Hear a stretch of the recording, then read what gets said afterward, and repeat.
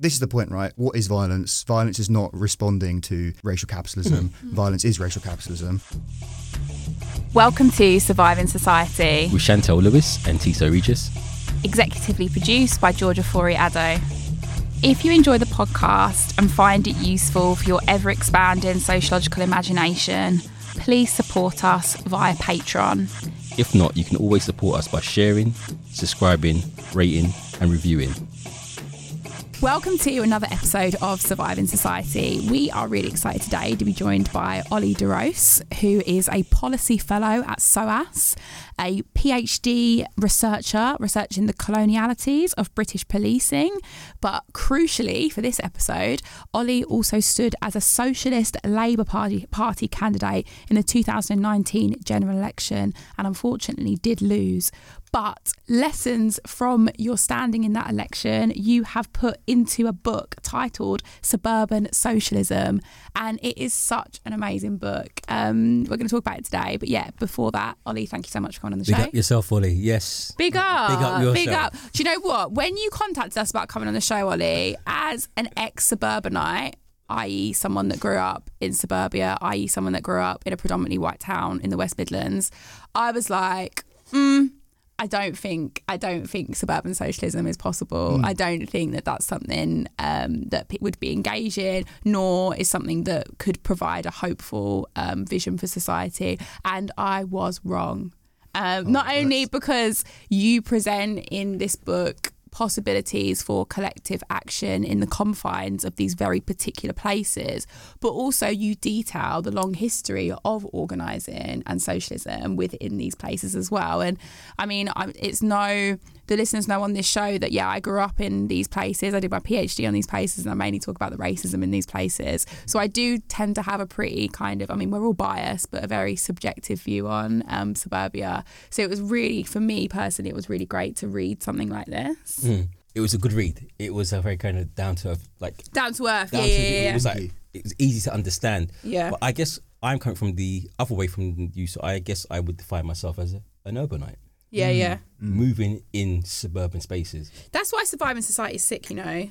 What? Because and we got a suburbanite and an urbanite with the English suburbanite, the English urbanite. Like, it's very particular ways of living, being, and understanding society. The more I read your work and the more I looked at it, I think to myself, you kind of delve in and try to explain how slippery these terms are and how sometimes are they helpful, are they useful? I don't know. And the more I kind of read it and looking at these spaces that I find myself in, I find those terms, those class terms, not as useful as they were, because you need a more nuanced understanding of how we live in those spaces, I guess. Yeah. I think in the first instance, Ollie, sorry, we're just fangirling. We're fangirling you, but what is suburban socialism?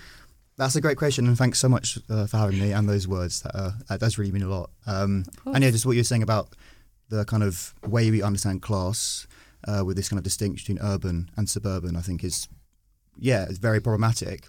How we kind of think of, just what you said earlier about kind of like a racially diverse urban core and then this white suburban outskirts. And it's like, it's not, in some ways that's true, but in some ways it's also not. And it kind of hinders kind of multiracial working class coalitions that we can forge across both.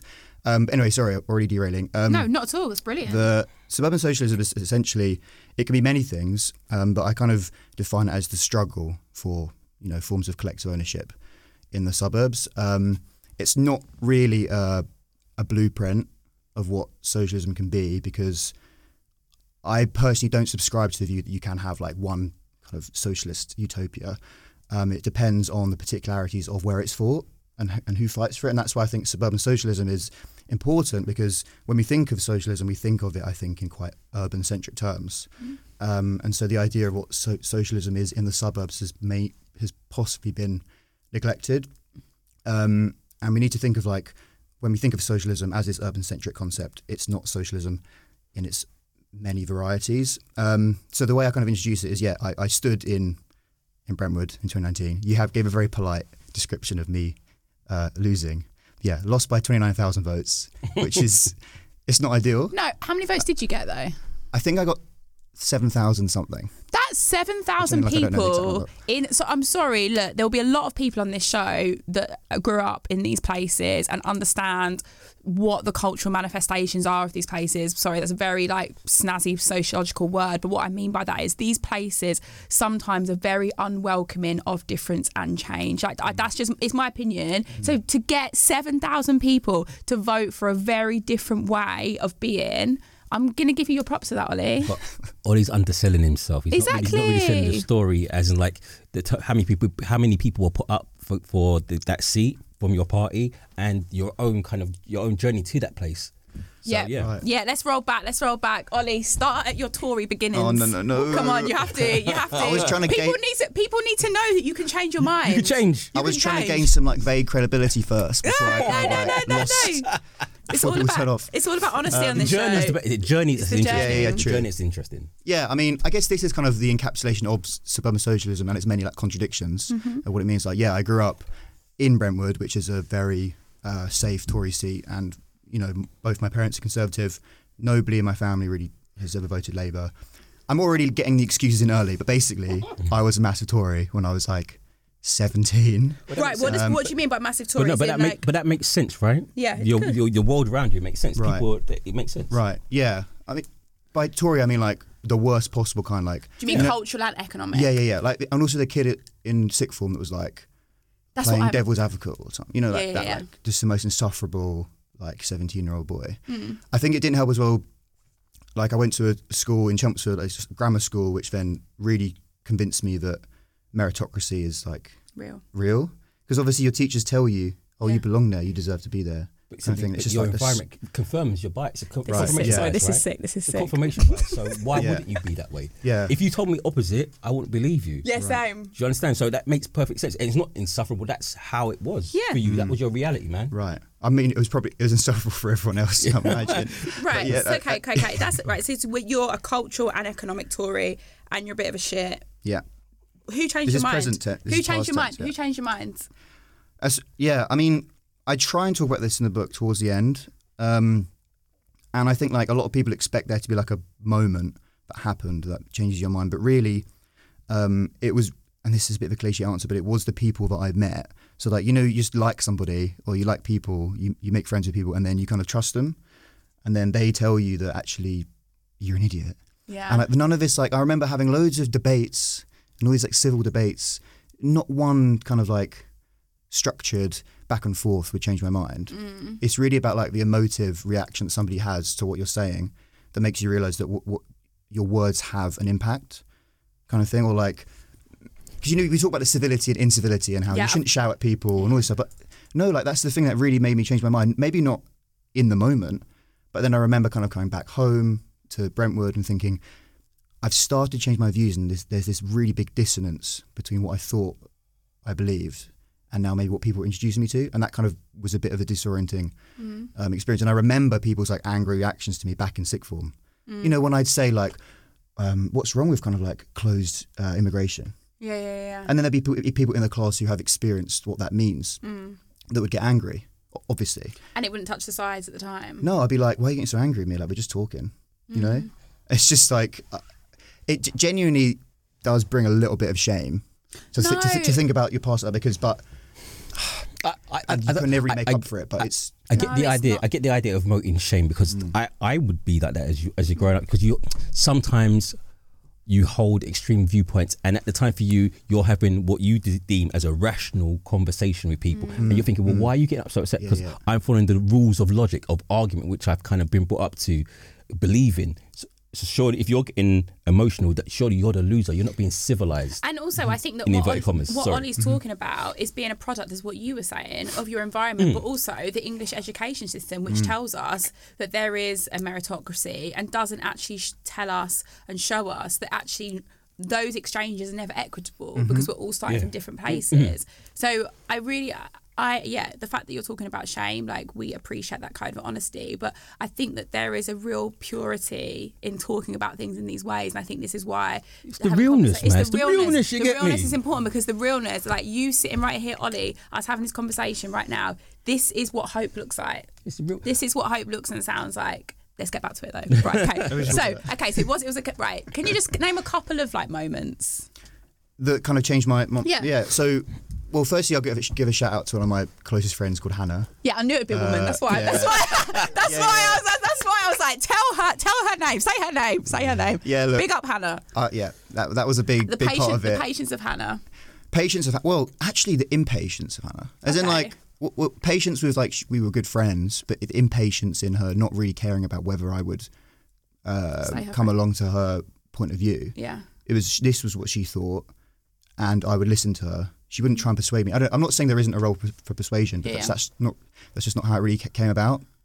And yeah, she was a like devout communist, and then so am I now. So it's just like I don't know. Yeah. It's yeah. Was this at university? That was at uni. Yeah. Where'd you go?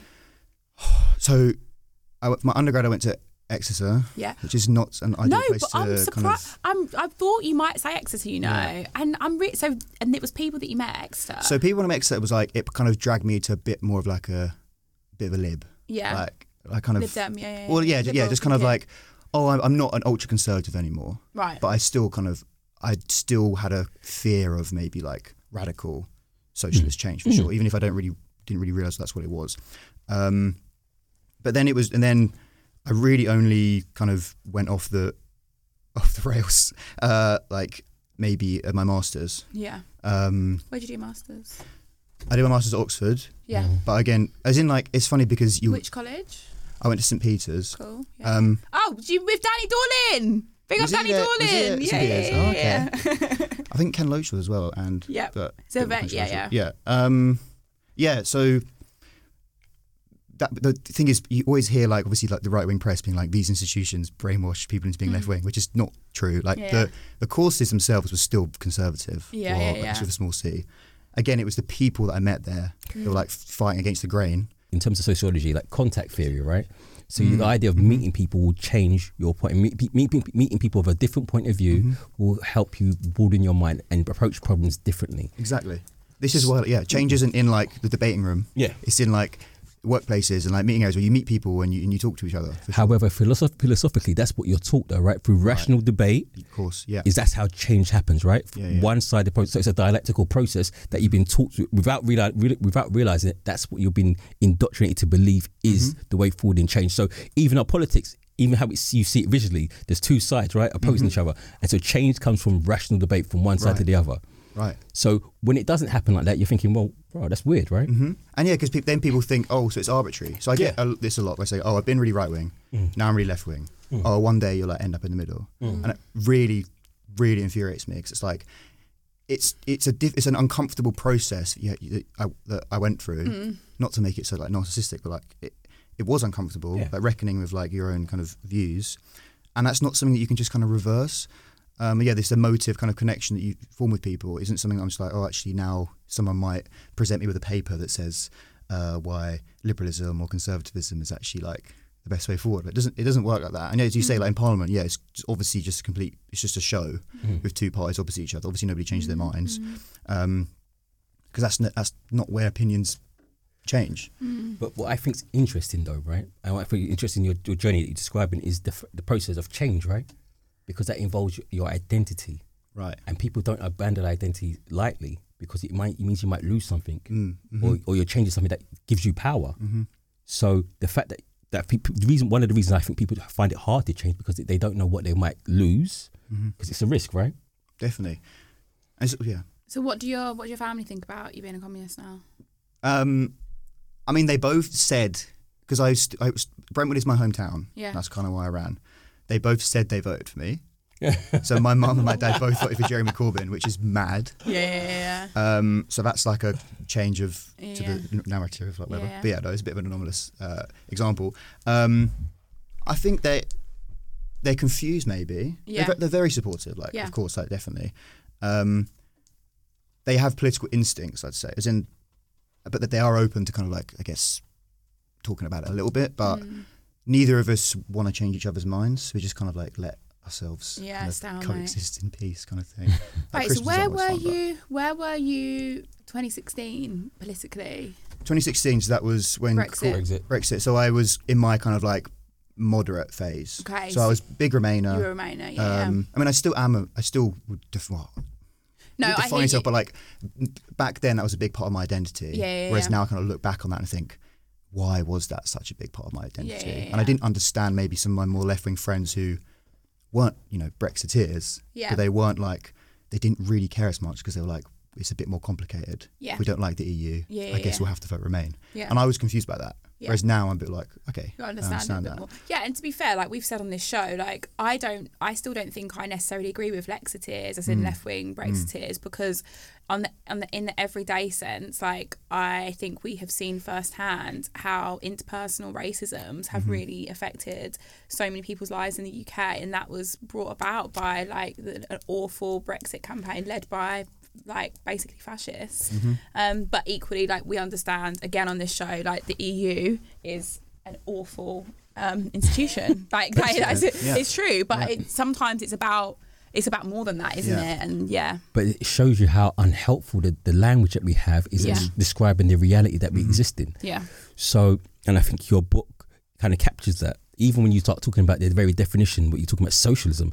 If you spoke to someone in the US and you mentioned socialism, they have such wild concepts. They're not even speaking about socialism. Not that I even understand it. I don't know. Could you tell us about how you define socialism? Yeah, first it's a good point about the US because like they always bang on about democratic socialism in America, which is strange to me because for me socialism is the implementation of democracy in every sphere. So it's kind of like you don't really need to say that word. And I think they're just kind of scared of basically being called a Stalinist, right? Basically, yeah. And you see like Bernie, right? His democratic socialism doesn't even include like public ownership of certain goods. Like I like Bernie, obviously. Like, and I went to, in the book I say how we went to Vegas, which is the weirdest place in the entire world, to campaign for him, right? So I do like him, but the idea of democratic socialism in the US context is different. I think I describe socialism as, again, it's important not to have a one-dimensional top-down definition, but for me it's the struggle for forms of collective ownership over the things that we need to survive and thrive. And it can exist in many forms, obviously, but it's about dismantling structures that are rooted in exploitation and replacing them with forms of collective flourishing. And I know that sounds quite vague. No, but I think that's a really good definition. So Daddy's not an academic but from reading your book, I think that's what I like about it. You have the I guess the balls to pin your master to the cell to define something, which is very rare. Like, so if I said to someone define socialism or define neoliberalism, people, especially in this studio, would shy away from it because they're scared of being wrong or contradicted. Yeah. Right. Like, you've taken a stab at it, man. And I think very kind. personally, it's a good work. I think it's a good definition. You're very brave, Ollie. Yeah, man. No, you are. Because most people, You like I are. said, Most people are not brave. when we say like define neoliberalism, people freak out, and these are well We always experienced say- academics. And also, every time we've had someone on the show, like guys, no disrespect, we love all our guests, but when we ever have people on the show that have got neoliberalism in the title of their book, I say, what's neoliberalism? They're like, the fear, Yeah. and why is it in your title then? and they try to get us to define it. Yeah, That's what happens, you right? define it. I would say it is kind of arbitrary because, like, I could have called this book Suburban Communism, right? And I still don't really, to be honest, the distinction between socialism and communism for me is very unclear. Yeah. Still to me to this day. Yeah. And like, to be honest, Babe, you're it gonna doesn't get help dragged. You're gonna get dragged now. People are gonna be atting you. Just so you know, Ollie, I the know. difference between I know. saying. But it doesn't work for alliteration. Yeah. Anyway, let's go off. No, the suburban section is great. Right, I'm going to read a little bit from your book. Okay, so I really like as someone, obviously, not obviously, but if you listen to the show, very big fan of Stuart Hall, really like the idea of talking about civil society as a way of finding both how hegemony, as in the control of ideas and the people, is reproduced over time, but also a civil society in terms of thinking about our micro-social relations and how we find hope, but also how we see harms being reproduced by individuals and institutions. So I love thinking about civil society in that way. And you talk about civil society a lot in Suburban Socialism because I think that, again, when we talk about civil society, it's quite hard to think about it in the terms of an urban setting because urban settings always seem very disparate and even though that isn't necessarily the case, but very sort of sporadic and different pockets of different forms of civil societies. Whereas the suburbanism or the suburban place or the town understands itself as being a civil society in of itself. Do you know what I mean? I know you know what I mean because it's what you're talking about, but like as a unit, there is homogenous, but we know it's not, it's heterogeneous. Anyway, right, let me read a bit from the book. So what you're imagining a civil society to be in suburbanism, in suburban locations. A civil society is one in which everyone has unconditional access to the resources that help human beings flourish. But we won't be able to articulate, let alone actualise this society without defying the expectations of civility as it is currently defined under capitalism, as courteous deference. And on this, why must our incivility be so personalised? We should collectively disrespect the institutions that prevent us from exercising radical compassion. Although this will have necessary and important effects on individuals, the object of our collective dissent is the institutional settings they, all of us, are forced to inhabit. And the message of our collective dissent is clear. Suburban capitalism is harmful to the majority of suburbanites. For this very simple reason, incivility can be an inclusive endeavour. Boom. That's incredible. Oh. That is amazing. That is amazing. Because what I take from that sentence, or what I take from that paragraph, what Ollie's trying to say, is that we present incivility or being rude about institutions that cause us harm as something that we shouldn't lean into. And actually incivility or rejecting institutions that harm us, whether that's energy companies, whether that's the schooling system, whether that's how the schooling system is designed by government, is not something that's rude or that is not about being collective. Being collective against these things is a possibility for us. Right. Is that? Yeah. I mean, can we replace what I said with that? No, that's what I took from it. It's brilliant. So I guess the provocation would be, what if you don't perceive those institutions as harming you? Let me contextualise it. If we contextualise in the context of individualism and respectability, right? So people that have these in their mind, for example, the energy companies, that we all might be struggling, and even people on higher incomes might be struggling, but because the image of respectability, they will just put up with it or not say they're struggling and see it as a personal failing. Mm-hmm. And so they will try to work harder because they don't want to be seen as someone who can't hack it. I can't keep up the pace. I don't want to be seen as those people who can't cope. So can I just say what I took from the book? This provocation, this is what I took from what you said, Ollie, and then you come bring us all round back and tell us what you actually meant. So what I took from Ollie's book, which I think was so good, is that there is a huge notion of respectability that is constantly reproduced within suburban settings, particularly predominantly white, English towns, provinces. Like we've had... what's his name on talking about this? We had Value talking about this as well. Like constant respectability is always reproduced. And what Ollie is saying very carefully throughout the book is that actually that respectability does harm, even if it's not doing economic or material harm to the most wealthy, it does psychological and emotional harm to them. So actually, what are the benefits of suburban capitalism? Like we're all just carrying on as if this is a normal way of being. Like, and actually like the social issues or the social harms that come out of us ignoring that this is a multi-class issue which affects us all is things like domestic violence, things like suicide, things like family breakdowns. Like actually that respectability or that pretending everything's okay, even if you can economically afford to pay a high energy bills, isn't doing anyone any good. Yeah, no, I both completely agree with kind of what both of you are saying, like the tension that is through here, right? Okay. Which is that, first bring us back, Ollie. No, that was great, and I completely agree. And it's that civility, what we think of, as we've said before, is about conversation.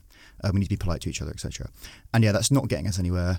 When you look at kind of the reaction to the Black Lives Matter protests, you saw people saying it was uncivil, mob-like, etc. This stuff, and what they're actually saying is, people were graffitiing a Target store. And they were like saying that, this is uncivil. It's like, no, what's uncivil is the structure that allows, say, Target to exploit its workers around points. That's what it's saying. So, and as you say, it's how do we get people to, what if they don't think of it as harmful? What if they don't see suburban capitalism as harmful? What if they don't see the energy bills rising as harmful? As you say, it's actually a moral failing in themselves, which I think is really, really strong in suburbia with this idea of, aspiration, etc. But that's the point, and that's the power of collective incivility, is that it creates this rupture that forces people to reckon with the ideological framework that they live in. So, why the train strikes at the moment are so powerful is because we can see now clearly that it's not just, it's not the drivers taking the decision to strike. It's the government and the economic structures they uphold which are putting them in that position. And I do think people are beginning to realise that more. That's why the strike's been so surprisingly popular, because I think people are realising that we live in collective structures that you can't just explain everything with your own individual choice. But you see, I think people at some level are having awareness of that, right? So if you go back to the 1926 general strike, right? So there's always a broad support for working people to get what they're owed, in inverted commas, right? So it will get to that point where inequality seems that where it takes into account not just what people define as the urban poor, it takes into a wider sweep. So they generally will back it, but there's an awareness that the system of expectations to most people, without that kind of critical case, seems, in inverted commas, natural. Yeah, for sure. So it seems natural for companies to make profits because they've been told, and this is what the understanding of the world. So when you approach people, when you say to them the issue of inequality, how do you resolve that? And they say, well, a generalized retort is, well, there's always going to be inequality, as if it's always existed. They cannot imagine the world outside the capitalist framework which they've been brought up in. Absolutely. So this is where I kind of come to a problem. So regardless, when you're approaching the man or woman in the street, how do you convince them that there's alternatives to the world that they have, that the very fibre of their being is constructed out of? Yeah. And same with racism or to gender politics. It's hard for people once you have that kind of imagine you when you were 17, and if I approached you at 17 and had that rational debate with you, it's almost inconceivable for you to move that position because everything around you just confirms your reality. Absolutely. That's exactly what I thought. When people talk about inequality, it's very easy defense, which is, but it's not my fault also it's just inevitable. Yeah. So what you were saying is an encapsulation of what Mark Fisher talks about, which is capitalist realism, which is the idea that it's become impossible to imagine a world outside of capitalism. And I try and apply that to a suburban framework, suburban realism, which I think is particularly the sense in which capitalist realism is particularly strong in suburbia, that people think that inequality is inevitable, that exploitation is inevitable, or it isn't exploitation to begin with, right? Because they wouldn't recognise it as that. They'd recognise it as people engaging in a contract where one person agrees to work for X number of hours. And so this is what you're saying is so important about incivility and civility, which is that we will not convince people that inequality is inevitable, whatever the opposite of inevitable is, through reasoned debate, in my view, or through reasoned debate alone. It's about many things, but not only about kind of like protests and strikes, which is, as I said, tries to force people to reckon with this ideological nature of their reality, but also to build collective structures in its place that actually showcase, not just tell people, but showcase that collective structures can exist. And that tells people that, there is a different way. The idea that rupture is so dramatic, it's hard to avoid the kind of logic of it. You can see it and you think, it's believable, right? But by that very act that makes people think that doesn't match my worldview. So it's easier for me to disregard that. So for example, we gave the example of Black Lives Matter. The narrative was these people are uncivilized. So I'm not even going to be willing to listen to them because they are, even though they're demonstrating it, but it seems so wild, that rupture so obvious that it doesn't even make sense. It's illogical. So it's easier for me to disregard. For example, I guess early feminist movement, when they were throwing themselves under horses, and it was so against the feminine way that it's unbelievable. I can't get with that program. That's the issue you come up against. These ruptures, even though I agree with them and that the way of protesting, the people who are in the mainstream, how do we get them on board? Because like I said, their initial reaction is to be the opposite of that. Maybe it is by getting to their pockets, as in you're seeing a lot of people unexpectedly, well, not unexpectedly, like the energy companies, how much our bills are going to be over the next, how much they are now, but how much they're going to be over the next 6 months. You are seeing a kind of multi-class alliance, I think, imagine on this. And I think what you're saying, to agree with you, see, is like that's exactly what happened with the poll tax. Yeah. That's what they're calling it. They're calling it poll tax too. Although this law was coming into force for a very long time, people didn't react until the envelopes went through the door, until they saw how much money they had to pay. And then people were motivated to get out and do things. We're all kind of sociologists here, so we can talk about economic determinism and like the kind of that motivated people to go out in the streets. But something that they felt in real life affected everyone. And you could go next door and you could speak to your mate and he had the same thing. Mm-hmm. And I guess that's how things like Facebook work. It's the idea that it's coming from someone you trust, so it's the truth, so therefore you can get on board with it. Yeah. I think it's absolutely, both what you said is so spot on. Like, it's a combination of many things, which is one, that material conditions need to be obvious enough for people to think, oh, actually something's wrong here. And what you were saying with the energy crisis, like, it seems pretty simple, right? People don't want to pay more money for their energy for no discernible reason. There's nothing they've done that's deserved this. And also, like, if you think of the suburban idea of like frugality, where people are like, oh, we really want to, we think that the way to run an economy is about household budget, all this stuff. But like, you can actually kind of capitalize on that in a way, and that people have been, quote, saving, but now they have to pay all this money for energy that they haven't kind of predicted. And I would say as well, the target isn't to kind of persuade each and every individual kind of conservative. It's instead to locate possible coalitions in the suburbs that we might have ignored previously. Go on, give some examples. So, for example, when we think of suburbia, we don't think of the working class, right? We think of middle class people. Unless you grew up in suburbia. Right, of course, yeah. And I grew up in a, quote, middle class family, and I was very blind to the idea that suburbia, or the suburbs and the working class could kind of go together, because first of all, the suburbs aren't just a place where people live. It's a place where people work. So, suburbia doesn't chug along by itself. There's no Waitrose without Waitrose workers. It's similar, people need to get to work. So who takes them there? The delivery drivers. You could literally name a whole cohort of people who work to live in the suburbs. And that, for me, is enough to challenge these very culturally reductive notions of what working class is. And as we said at the start, this idea of like the urban working class, of course they exist, right? I think one thing that we struggle with is when we're fighting against these notions of working class that imply they're just white northerners. I think the easiest thing for us on the left to say is, no, we've also got multiracial metropolitan areas. Of course we do. But there are urban outskirts, suburbs that have multiracial populations. And this is why the suburbs aren't just, it's not about white homogeneity, it's not about middle class homogeneity, it's about inequality.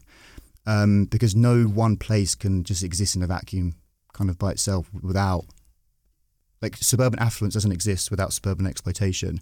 That might occur within that suburban boundary or beyond it, but it's still kind of implicated within what it means to have a suburb in the first place. Yeah. And those are the kind of coalitions that we need to be forging, that are in working class interests, but encourage people who have less or more ambiguous class positions to forge common bonds and to like act in solidarity. And that's where my optimism comes from, rather than how can I convince my mum and dad that actually we need a general strike. Because I don't think that conversation is going to go very well. We have a very particular terrain at the moment where, with low wages, like people that like big corporations making more money than ever, like individuals making more money than ever. So I think we have a very, very fertile terrain for creating those kind of coalitions, particularly in the suburbs and the workers. But one thing that I think you're definitely up against, and I definitely have this on a kind of familial level, as in my family, but also within the suburban areas which I grew up in, is that there is still this kind of aspirational working class cultural mentality. What I mean by that is, even if you're working in kind of hospitality, retail jobs within the suburban setting, a lot of people that are working class still live in that suburban setting, but they live in like the council estates in that suburban setting. So for me, like, thinking about suburbia as middle class, it's different as well because it's locationally specific. Like the West Midlands suburbs is very different to the Surrey Shires and the Kent Shires. But like, there is a kind of, and it's not, you're right, it's not just about white homogeneity, or what I call hegemonic whiteness in my PhD.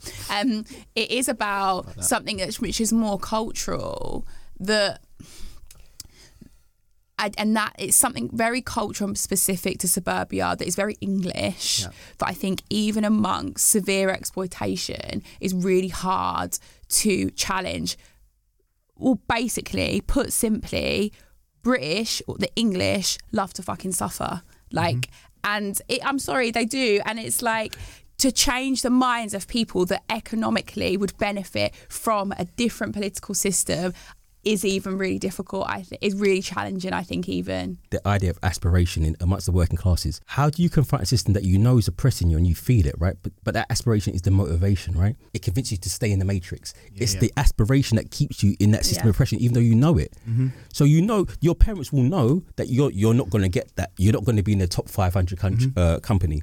But they will tell you that lie to keep you going, to give you that aspiration, to keep you going. Because if you knew the truth, you'd give up. Because the thing's overwhelming, right? Yeah, definitely. No, I completely agree. But just coming back to my point in the beginning, I do think we do have a very fertile terrain to challenge these things, and it is possible. But there is that cultural thing that I think is hard. It's really hard. It is real. I think a great example of that is inheritance tax, where fewer than 5% of people are subject to inheritance tax when they die.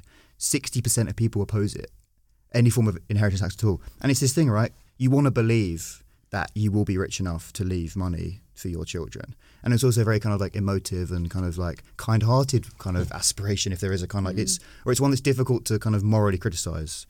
Because why wouldn't you kind of want to save money for your kids, right?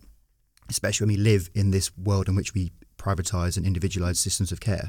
Like, I understand why my parents want to do, why they believe that. And it's so difficult, especially when you say kind of like people who are working to live. I met nurses who didn't want a pay rise for the newer nurses coming in because they had led a very difficult life themselves. You know, they had worked really hard, they'd suffered. So the next people need to suffer as well. That's what I'm saying about British people. And it's just self-reinforcing. Everyone want everyone to suffer. Yeah. Everyone to suffer. But that's how the kind of capitalist system works. It works on a kind of zero-sum game. If to give anything means I might lose out and change my class position, which sometimes either I fought for, in inverted commas, and the people coming up behind me they're not deserving enough because I've suffered and they're kind of riding on my coattails. So it creates a kind of zero-sum game where everyone's against everyone. British culture, like no one lets anyone get away with anything apart from the super rich. Yes, I'm saying apart from people at the top. Apart from people at the top, they're allowed to get away with anything, but not your neighbour. But that's what reinforces why we do that, because we see them at the top and we understand, for example, in the case of inherited wealth, the leg up that it gives them.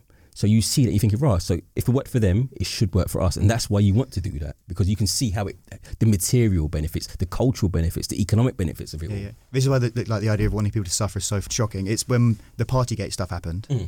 Like, my parents are staunch Tories.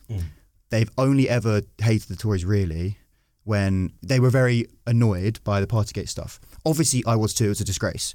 But I think it was interesting how the only time that a lot of Conservatives now turned on the Tories was because of the idea of someone else having fun. I really do think that was like the biggest thing they couldn't stand. Yeah. And again, like, it was awful. They should all go, like, not the whatever. eugenics. Yeah, exactly. State-sponsored eugenics. Precisely. Not child poverty. No, but it's the first time they realised that the class that they thought they were part of, they're not. There's another group of people who are a bit more exclusive, and those people. So I guess one of the things that Boris Johnson has done, and I guess Trump, those things have always gone on, but they've laid it bare. They've not kind of kept to the normal conventions that the elite normally do. They keep it quite secret. Billionaires didn't want to be known in the past, but now they do, right? And so you start to see the inner workings, and you realise how unequal it is. So, for example, look at how Trump and Boris Johnson behave. They behave like the kind of kings of old. Ultra vires, beyond power, beyond, right? Yeah. Previously, other prime ministers might have behaved the same, but they kept it under wraps. And so the common people think they're the same. Why do you think people in the suburbs started to engage in Black Lives Matter in 2020? Great question. Great question. Like that. I'm not a host for nothing. Come on. It's a really tricky one, because there can be loads of reasons. It's loads of reasons, and I think it's whether we're trying to. It depends what we're trying to do. If we're evaluating it, I think is one thing is to kind of firstly celebrate. So how can we celebrate it, or what's good about it, and what the narrative of what's good about it. Okay, there are these people that are getting involved that otherwise hadn't before. So I bet you were sat around the table with your parents and they were like, Black Lives Matter, Ollie. Not quite. Not quite. But you know what I mean? No, they were. You know what I mean? You know what I mean? They were Like, definitely it's terrible more what supportive. happened to. Of course, it's terrible what of course, happened. of course. Yeah. But I don't want to dog my parents. No, you don't need to. We're using it as a metaphor. Yeah, We're using one's it as a parents, metaphor. yeah. One's parents. Black Lives Matter. It was young. It was definitely younger suburbanites, I'd say, on the whole, but younger white suburbanites that might not otherwise have kind of been involved in this kind of collective action before. That were the previous antagonistic Ollie in sixth form. Exactly. I Yeah. think there definitely were a lot of them. I think there was if I'm going to be a bit cynical, there's a lot of performative action. Black squares. Black squares, etc.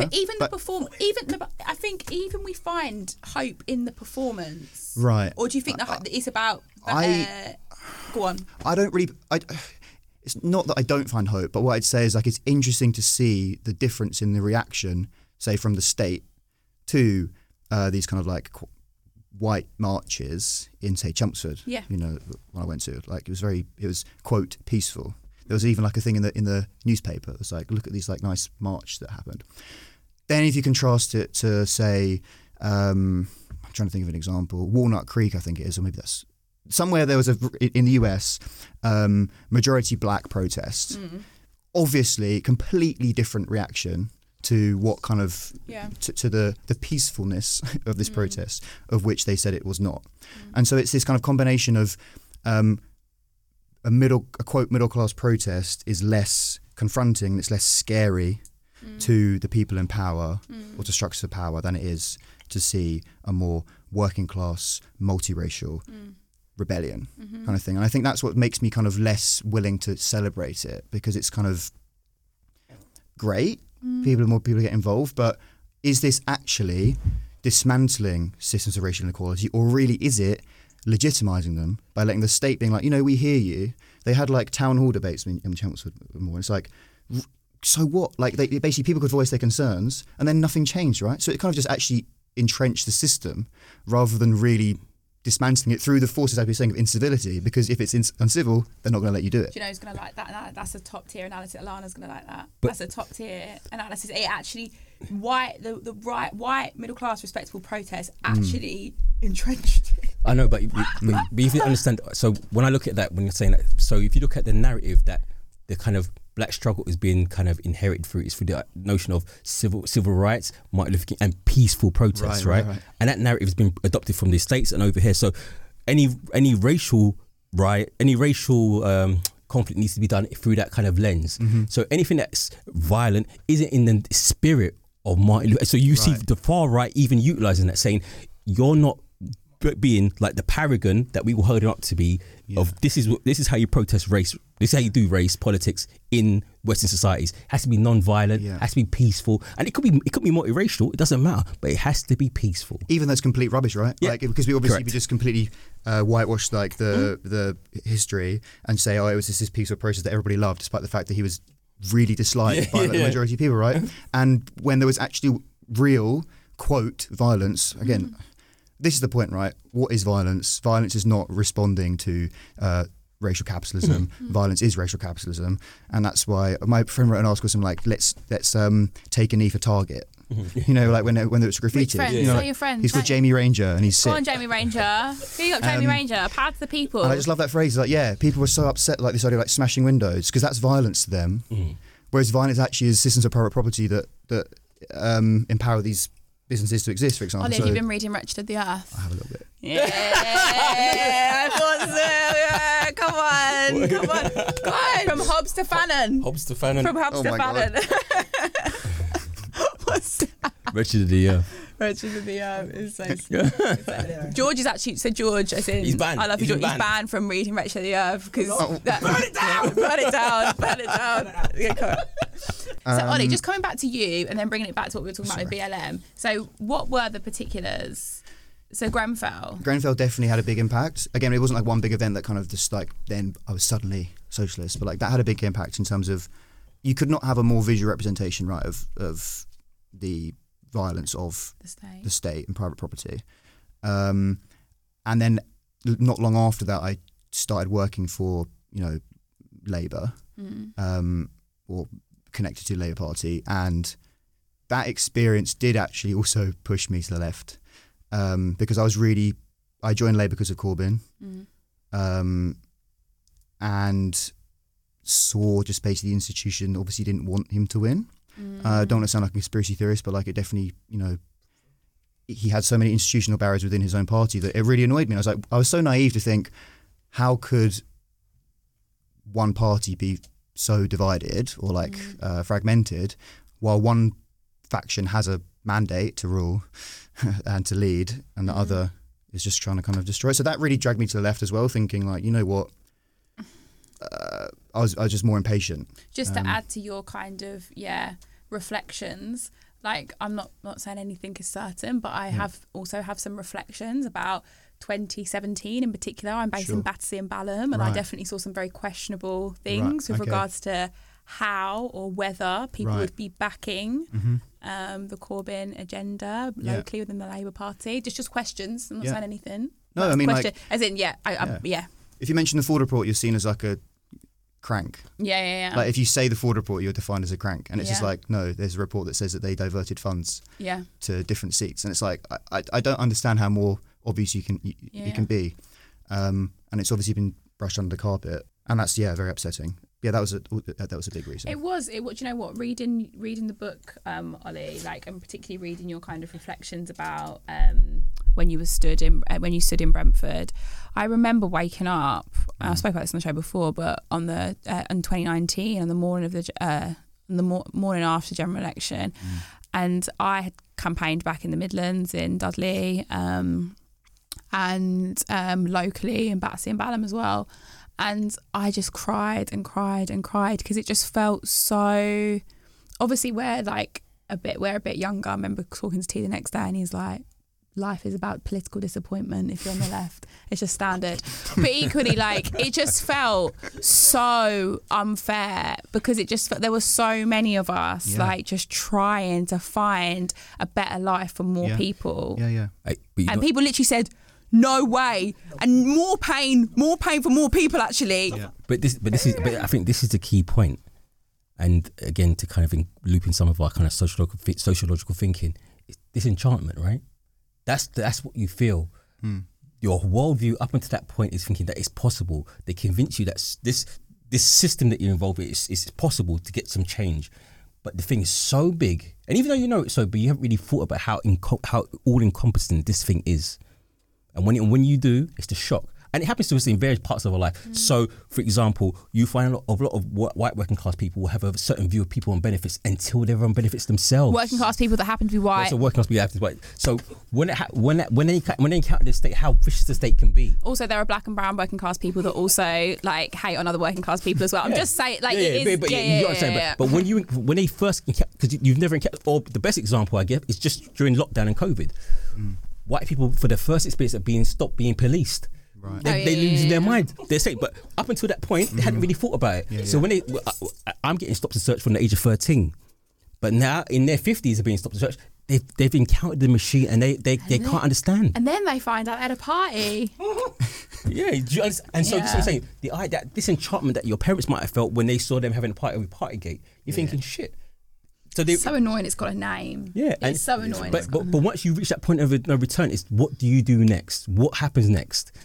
Now some people like you make a change and you start trying to do things differently. Other people will double down. Right. Double down and want to be part of that experience and work hard and deny as the unreality. And this is what they live in is the reality. So some of our what's the word, not comrades, not friends, some people on the right, for example, they've seen that reality and they've seen oppression and they've come to a different conclusion. The conclusion is everyone for themselves. Yeah, and they're thinking, well, that's not possible. And you're thinking, well, if I can see this clearly, but from their point of view, you're not seeing clearly. But you've come to that point of disenchantment, right? So it's quite interesting how people deal with that. On disenchantment in the Labour Party, Georgia just handed me an article. Labour loses nearly 100,000 members and makes £5 million loss in 2021. Ollie, what do we think about the Labour Party? At the moment? Yeah. Hugely disappointing. We've divested as a podcast. Have you? I divested for a long time ago. A long time ago. Well, guys, we did the election reflection. We said listeners. I don't really come down too hard way of whether you should stay or leave. I'm kind of like, I understand why people left completely. I also kind of understand why people stayed so they could vote in elections. I just kind of haven't got round to it. I'm a member now of Islington North CLP, so that's why it's a bit more complicated because it's Jeremy Corbyn's seat. I'm a member of the Green Party. Right. Okay. Yeah. I left Labour Party. And I completely understand the decision. Look, I joined Labour under Corbyn, as a lot of people did. Yeah. Created the largest party in Europe for a reason. Mobilised loads of young people and otherwise disenfranchised people.